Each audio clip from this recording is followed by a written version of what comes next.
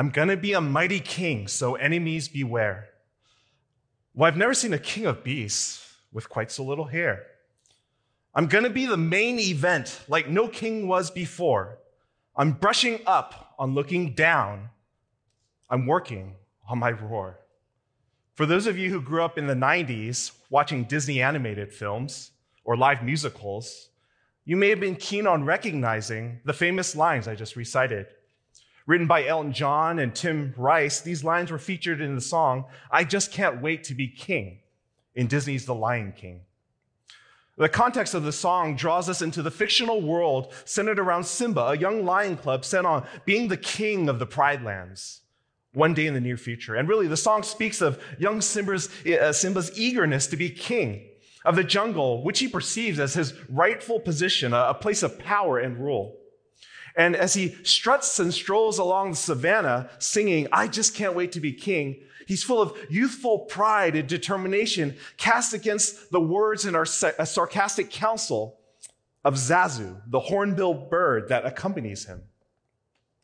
I just can't wait to be king captures the heart of youthful aspirations toward a position of power and rule.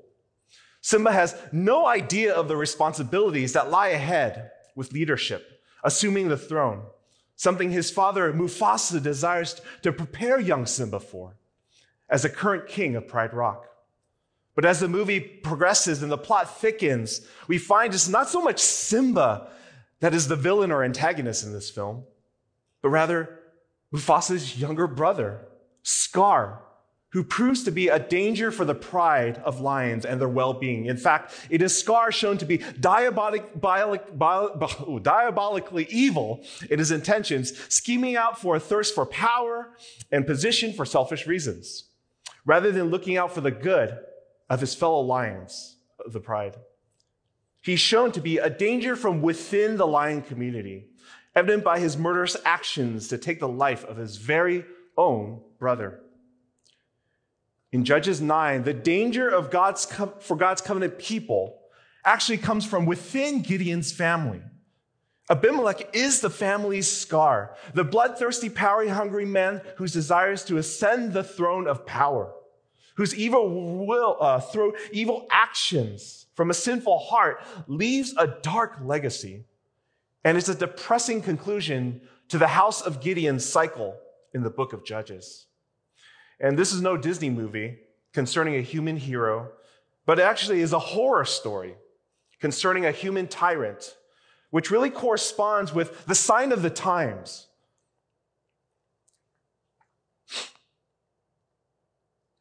With each passing cycle of disobedience, oppression, and deliverance in the book of Judges, things get worse and worse among God's people.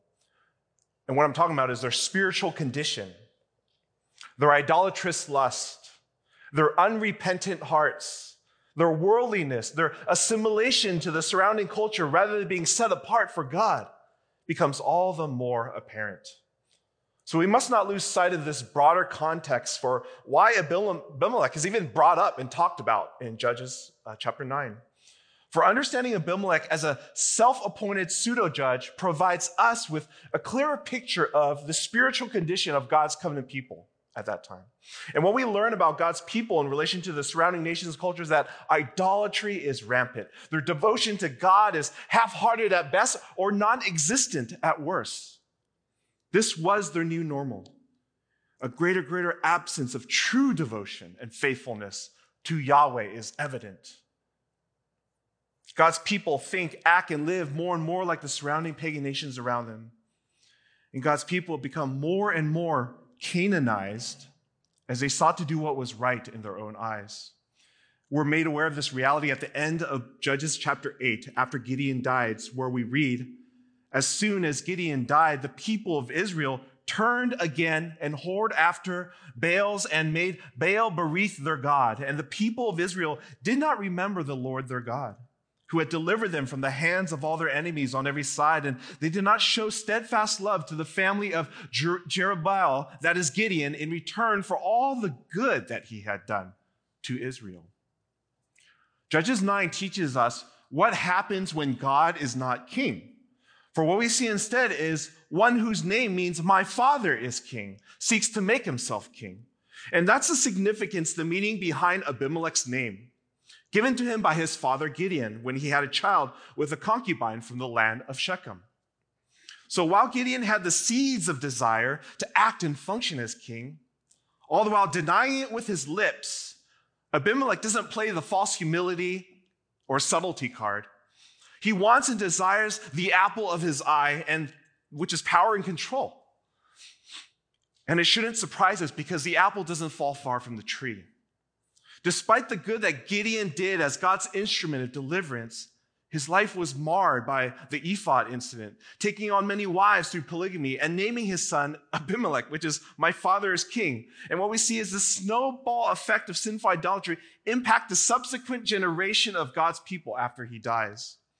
And so as each judge spirals down in character and in immorality, as we recognize, hey, this judge is worse than the one before. Maybe Pastor Joey is right. I shouldn't name my son Samson. I should name him Othniel instead. It would serve us well to observe a correlation, a striking parallel of the main human characters of the judges and a subsequent downward spiral of spiritual character and immorality amongst God's people in relation to King Yahweh.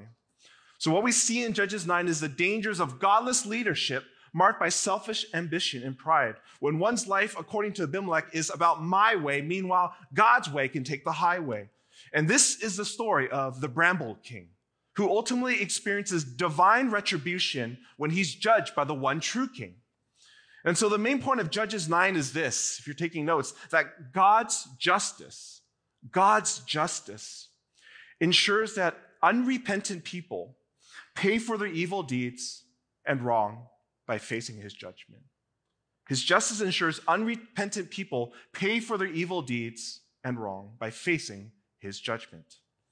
And our passage can be kind of broken down into three main parts, three movements for us to consider as this horrific story unravels. The first is that Abimelech's bloody rise to power is in the first 6 verses.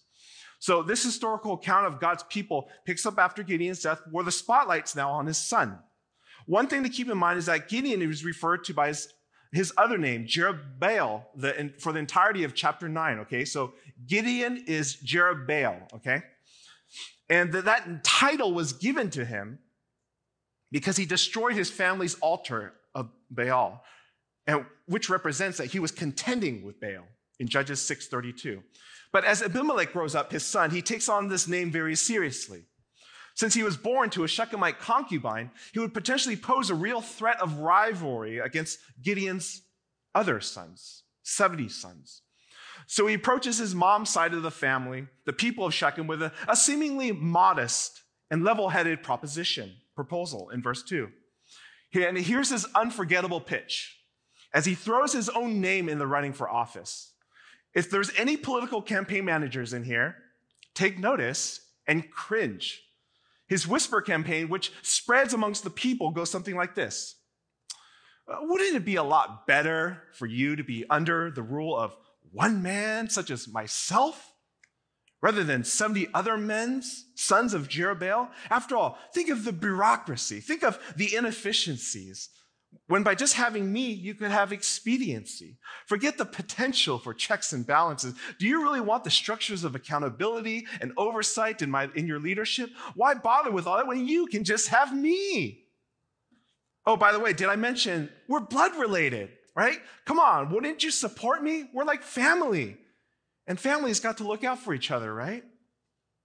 For readers such as ourselves, when we read this, our discernment radar goes off, right? Our spidey senses are tingling. Danger, Will Robinson. But despite the self-absorbed and conceited platform that Abimelech grounds his campaign in, despite the poor reasoning behind his pitch, his family, the people of Shechem, they buy into it. Hook, line, and sinker. They get campaign fished. Easy peasy. And at this point, we must not lose sight of the geographical importance of Shechem in this story as well. It was at Shechem where Joshua united the people of Israel after the Exodus and the conquest to the promised land so that they might renew their covenant with the Lord, Joshua 24:25. It was there that they renewed their commitment to follow and obey God. But fast forward now to the time of Judges. There's a temple for Baal in Shechem, used to finance Abimelech's rise to power over Israel. So while Joshua tried to unite the people of Israel around God's covenant, here is Abimelech trying to unite Israel not around God's covenant, not around God and his glory, but around himself as king for his own glory. But there's one roadblock. What's standing in his way from getting what he wants? These 70 brothers. So Gideon's 70 sons who apparently pose a threat to his self-appointed claim to rule.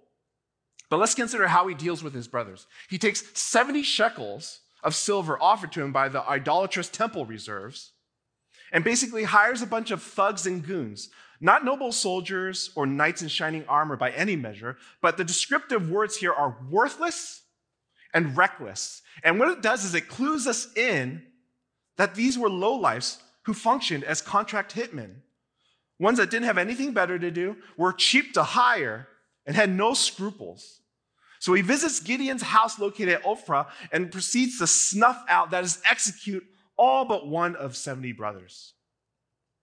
The story of Abimelech's bloody rise to power is a direct legacy of Gideon's decisions and actions that reveal that while Gideon acknowledged the rule of kingship of Yahweh with his lips, while he professed certain beliefs with his lips, he lived for the passions and sinful desires of his flesh still. Right head knowledge did not grip his affection to love God wholeheartedly. It didn't impact him. And here we see kind of the outcome of that. Sin unchecked. His heart was actually shown to drift from God. And so Abimelech, the son of the Shechemite concubine, who has no claim over any inheritance, who is distant from the rest of his brother, takes matters into his own hands. He dishonors the house of Gideon by murdering his brothers, half-brothers. Dishonors the good and honorable aspects of Gideon's legacy, because Gideon, he did fall. Okay, he did have moments where he was not faithful in the end, but he still was used by God to deliver them from the Midianites. And so what Abimelech did was dishonor him and his legacy by killing his sons. And the scene tragically ends in verse 6. And all the leaders of Shechem came together and they made him king. And that should sadden us. You can imagine this coronation ceremony taking place despite everyone knowing in their hearts the slaughter that just took place outside. Dead bodies of Gideon's sons possibly rotting in the elements outside while the leaders of Shechem and Beth Millo come together in some sort of solemn and righteous ceremony to crown Abimelech king. How can they trust a guy that just kills his own brothers like a tyrant? Where's the shock and outrage by God's people who witnessed such horrors? Did they not have any decency, any moral compass to slow down and consider just who they were about to recognize as their ruler? The kind of person they wanted leading them? The irony is that they trusted a guy that appealed to blood relations to Gideon, yet plotted the bloody murder of Gideon's son. 70 sons, 70 shekels from the Baal temple located in Shechem. And that brings us now to the second movement of this story, starting in verse 7. Abimelech's evil treachery is called out. So Jotham, Gideon's youngest son, who escapes, who survives this painful and traumatizing slaughter of his fellow brothers, in the middle of this ridiculous coronation ceremony, Jotham crashes the party, or rather ceremony. And he puts some safe distance as he positions himself up on a hill, on a mound, okay? So here he is, higher elevation. It helps your voice project when you're higher, right? That makes sense. And also it puts yourself distant so you can kind of hit and run, afterwards because, you don't want to be there after you're about to rebuke these guys, right? So he puts some safe distance between the people below, and he interrupts Abimelech's little Game of Thrones moment and begins to tell a fable. Yes, you heard right, a fable. It's a story that features plants or nature, which gives or takes on human qualities for the purpose of illustrating a moral lesson. It's very similar to a parable. I'm not an arborist, but when it comes to classification of trees, I don't need to know a lot. The way Jotham tells this fable, it's a clear regression through the mention of different kinds of trees. The trees represent God's people, Israel.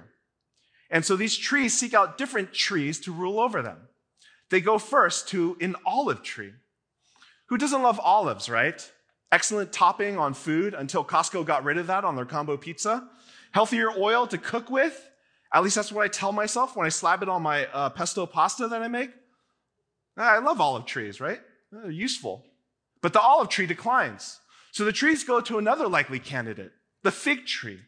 Now let's see, there's fig Newtons that they make. I believe it's something enjoyable and healthy, though maybe not exactly my first choice of snack when I'm strolling down Safeway or the Lucky Snack aisle.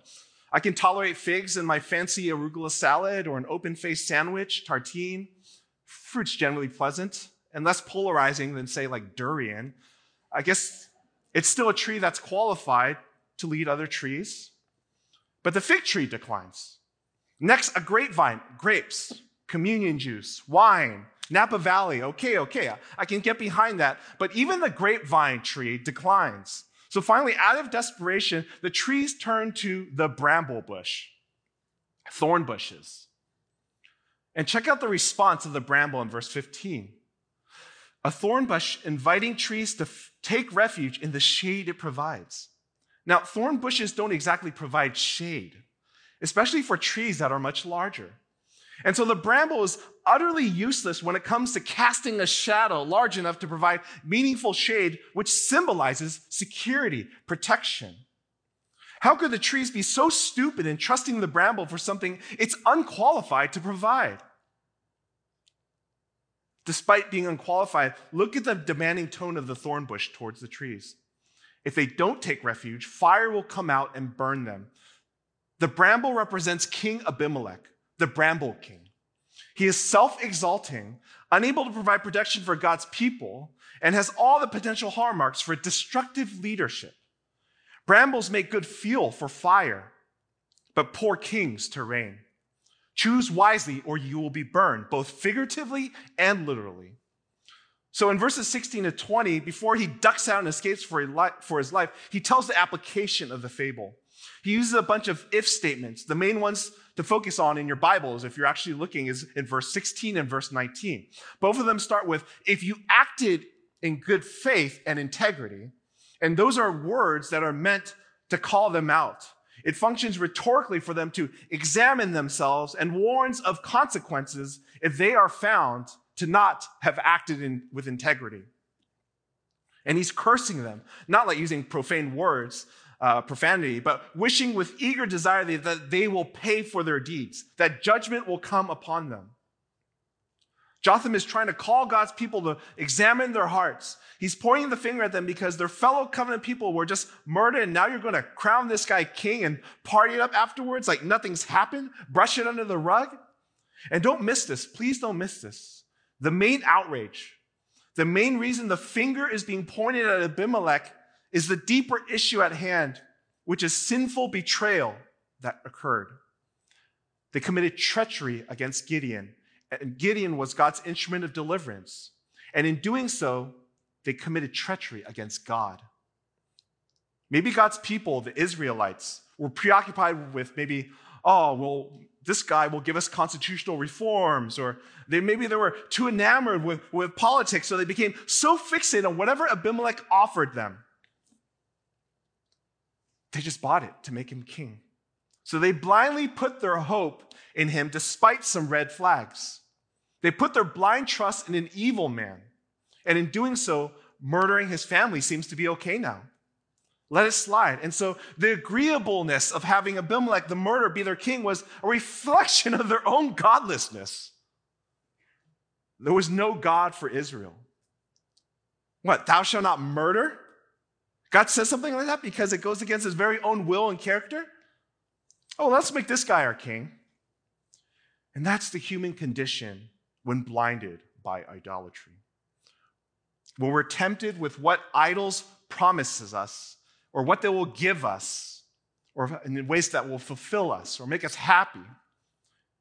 And when we sin, we embrace our rebellion against a holy and just God. And really, I think we see that just in the first 6 verses up until now in Judges 9. the dangers of unqualified leaders being idolized, and our subsequent lack of trust and devotion in God. While this isn't the only relevant principle for us to draw from Jonathan's fable as we continue, because ultimately God is behind this story, and so God is the main character at work, I believe there is something instructive for us as the people of God today. Just like how Jesus used parables to illustrate a profound spiritual lesson, or how Samuel used a story to confront David to look in the mirror to see himself in the story before declaring to him, "You are that man." It would serve us well to consider how we wrongly place too much trust sometimes in fallen and imperfect human leaders. We think human leaders, politics, or elections will deliver us, that they will bring us salvation, and we will experience a heaven on earth type of experience with perfect peace. And one way I see this among God's people today, among Christians today, is we replace in bramble we trust with, or we replace in God we trust with in bramble we trust through politics, politicians, right? And all the while, what we're doing by our character, our actions, though we may be blinded by it at the moment, we're revealing that we idolize politics. And we do this when we sin with our tongue by the things we say. We forget about James 3, as if God never said anything about our speech, whether in person or online. And some of the more blatant things that happens in our own sin, our own downward spiral, when we're unrepentant, is disunity and division even amongst Christians, brothers and sisters in Christ, treating each other like enemies rather than making peace. You're definitely not practicing the one another's of the New Testament when you cut off believers who are not on your party side. I read an article that was helpful for me during the last election period because it offers a healthy heart check when I sense I'm being swept up and consumed with political news, arguments, reading people fight and bash each other online, that I realize this really isn't making me more godly or holy. It just makes me more angry and clinging less to Christ. And so since I know elections are coming up, well, local at least, I want to just share just a few questions from a pastor in Gospel Coalition writer by the name of Joe Carter. You can read the article online for free on the Gospel Coalition website. But a few questions to examine yourself with you as you have a heart-to-heart with God. Have I spent more time listening to talk of politics on social media, talk radio, cable news, and so on, that spent time in the Word of God or with gospel-centered media? Do I look for excuses to judge my ungodly behavior when it comes to politics rather than asking for forgiveness from God? Have I become more obsessed with achieving a specific political outcome than I am about leading people to Christ? Am I more likely to be shaped by the political views of an acquaintance on Facebook than I am by the inspired words of God? Do my concerns about political outcomes show that I may not truly trust that God is sovereign over the nations? You see, the danger for us as believers is the idolatry of politics and idolizing fallen human leaders. You see, the concern in the book of Judges isn't primarily politics or tribal leaders. Their problem was spiritual in nature, but that spiritual aspect affects every other dimension of their life. They got the kind of leader they deserved. Why? Because they didn't want God to rule over their life and worship and their conduct. So instead, they placed their hope and trust in evil men. May that not be said of us, for we ultimately trust in a sovereign king, Jesus, who reigns in heaven and will reign on earth again one day, where every knee will bow, every tongue will confess that Jesus is king. And so our priority as God's people today is to worship the king. Our mission, whatever city, state, or nation we may live in, is to make gospel-transformed disciples of all people. And so that's all I want to say about that. As God's people gathered here on the Lord's Day, we don't need more political news perspective. We need news from another network, the Bible. So let's look at the third part of Judges 9, where we see this horror drama come to a conclusion. Thank you, sister, for reading all those verses. There's a lot in here. So far in the story of Abimelech, as we pause and consider what's transpired, we need to ask the question, where is God in all of this? Where's God? It's a good question to consider because so far it seems if evil is just taking its course. Is God really just? It's a question we sometimes ask. Well, verse 22 says Abimelech ruled over Israel for 3 years.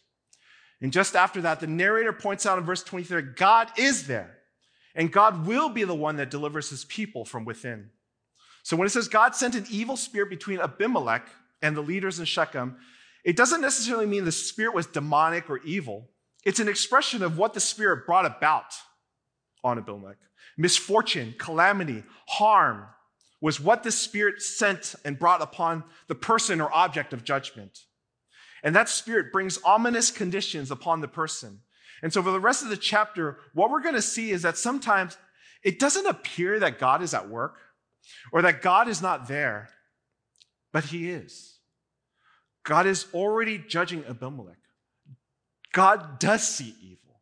God does see man's sin. And divine retribution is coming. Divine providence is at work. And God does this by creating division amongst the leaders of Shechem and Abimelech. Whatever friendship and agreement they had before, it quickly dissolved. The turning against Abimelech begins with leaders of Shechem, and they basically become like mountainside robbers. And things escalate quickly because nowhere the guy named Gaal relocates to Shechem and quickly gains their trust. He comes from nowhere. So the leaders and Gaal party it up, crash an idol temple, and the climax of this drunken party is that they curse Abimelech. And so Gaal, the man from nowhere, promises that if the men of Shechem follow him, he would take Abimelech out of the picture. So Gaal challenges Abimelech to gather his forces and meet him. But word about the plan got out. Zebul was like an officer or governor, the right hand to Abimelech. And he discreetly warns Abimelech of the plan set up against him and suggests a tactical response that should yield an easy victory. And so how do things work out? Verses 34 to 41 is the next scene. Basically, he entrusts Zebul to work his strategic magic through the element of surprise on Gaal and his men. And so when they confront Zebul, Gaal tries to distract Zebul. It's kind of comical when you read it. It's like an intense battle is about to take place. Tensions are high, right? And who's going to make the first move? And Baal is telling the enemy, Zebul, hey, turn around for a second, will you? Oh, look at the bird in the air. Oh, watch out. You're about to get flanked. Turn around right now. I'm just looking out for you. But Zebul doesn't fall for it. He calls Gaal's bluff, basically saying, got nothing to say after all that big talk about Abimelech being a nobody. And after that, they clash. Gaal and his relatives end up losing. Many of them hurt while Gaal escapes. Now that Gaal and his relatives were out of the picture, you would think that Abimelech would be calm, would be collected. But no. The common people of Shechem try to live their normal lives by going out in the field. But Abimelech, the guy who turned on his own brothers, now even turns on his own innocent residents. As they try to leave the city for the field to maintain their life, there's like usually a gate, a wall to kind of leave the main city to work like the crops outside of the gate. He ambushes them outside the city gates and kills the residents. He and his men then move up to the city gate where they fight all day and end up killing everyone in the city. And then in verses 46 to 49, the leaders of a tower in Shechem, which was not overtaken yet, heard what had happened. So they fled and barricaded themselves at an idol temple.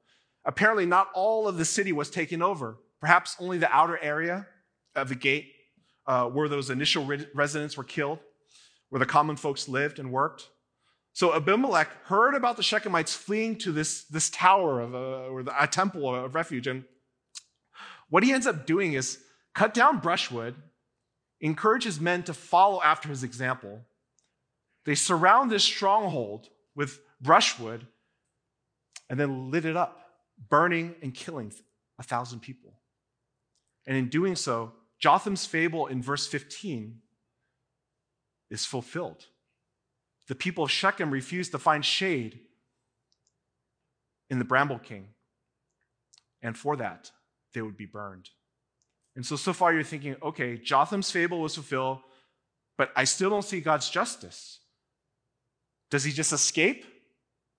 Was Jotham wrong about the curse that would devour Abimelech? And if you follow the story, you'll see he's even more confident to expand his geographical realm by attempting to repeat what just happened. This time, a group of people in Thebes. It's like a deja vu moment for Abimelech, but this time something different happens. As he rushes the tower to set the bottom on fire, verse 53 is the key turning point. If Eglon, getting stabbed with a knife that just sank the entire knife into his fat was your favorite story growing up as a child, as a kid, this is probably not too far off. At least it was for me. It wasn't for me. This is probably my second favorite one in the Judges.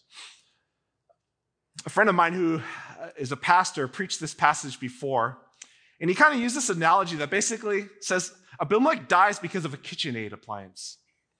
It's thrown at him from a tower. To be more historically accurate, it's more of like a mortar and pestle, right, appliance. But still, what an embarrassing way to go for Mr. Bramble King.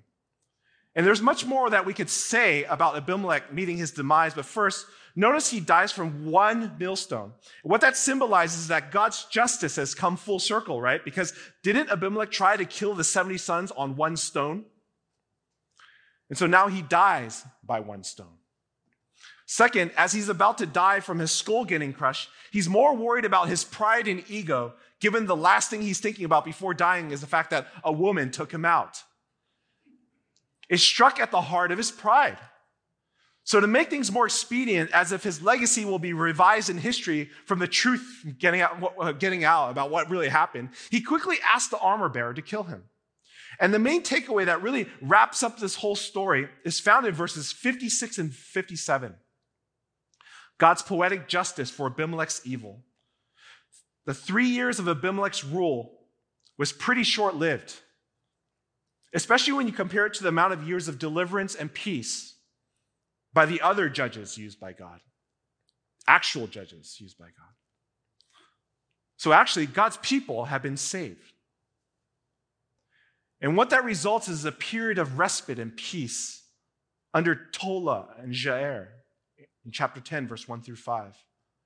They're considered minor judges, not because they were less important or not as effective, but because there's just not as much recorded in God's word. That's why they're given 5 verses. But it definitely was a contrast to these 3 years of horror under Abimelech's leadership. So what do we make of all this? Abimelech was evil to the very core, to the very end. He was unrepentant to the very end. He faced God's justice. He got what he deserved. And though for most of Judges 9, it appears God is not there, we see the reality of God's justice against evil and wrongs actually manifests itself. And he's more present than maybe me and you give God credit for.